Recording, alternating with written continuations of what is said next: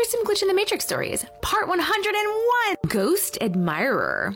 When I was 15 years old, weird things began happening around me. It all started one day when I felt this presence in my room. It wasn't angelic, but it didn't feel demonic, so I kind of just wrote it off. And before you ask, yes, I know how angels and demons feel. I can tell you many stories. The more I felt the presence as weeks went on, certain things stood out to me. It felt male and young, around my age, and neutral. I told my friends about it, and whenever something weird happened, they would joke about it being my ghost boyfriend, and I would just laugh it off. The name Ben stood out to me, so that's what I called him. Now, I should probably tell you that my parents are pastors, and anything not angelic is not welcomed in our house, so I knew better than to just let spirits that don't belong linger, but he never felt harmful to me. Of course, I never mentioned anything to them, and he never did anything around them. Actually, he never left my room while I was home. That should have been my first warning, as he stayed far away from my parents. But he never did anything to me, so I just let him be. Apart from things not being where I left them or never feeling alone, the freakiest thing that happened was feeling someone sit on my bed some nights.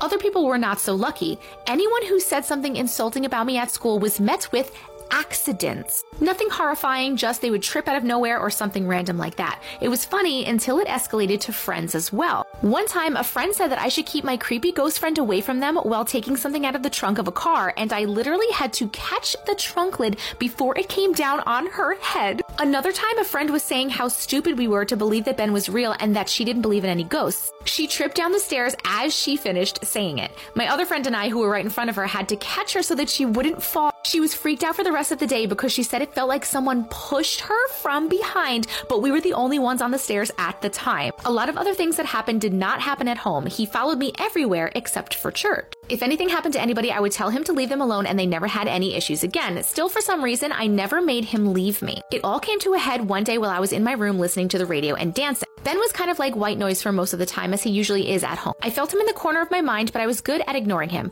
All of a sudden, I felt him behind me, and I felt breath on the back of my neck.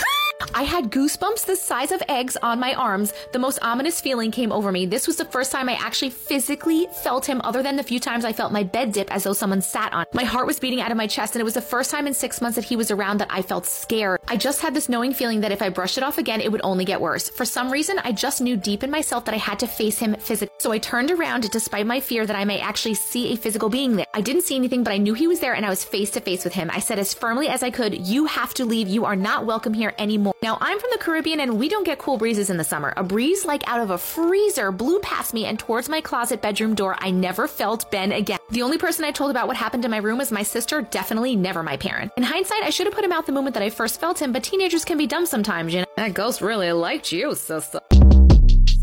Short Cast Club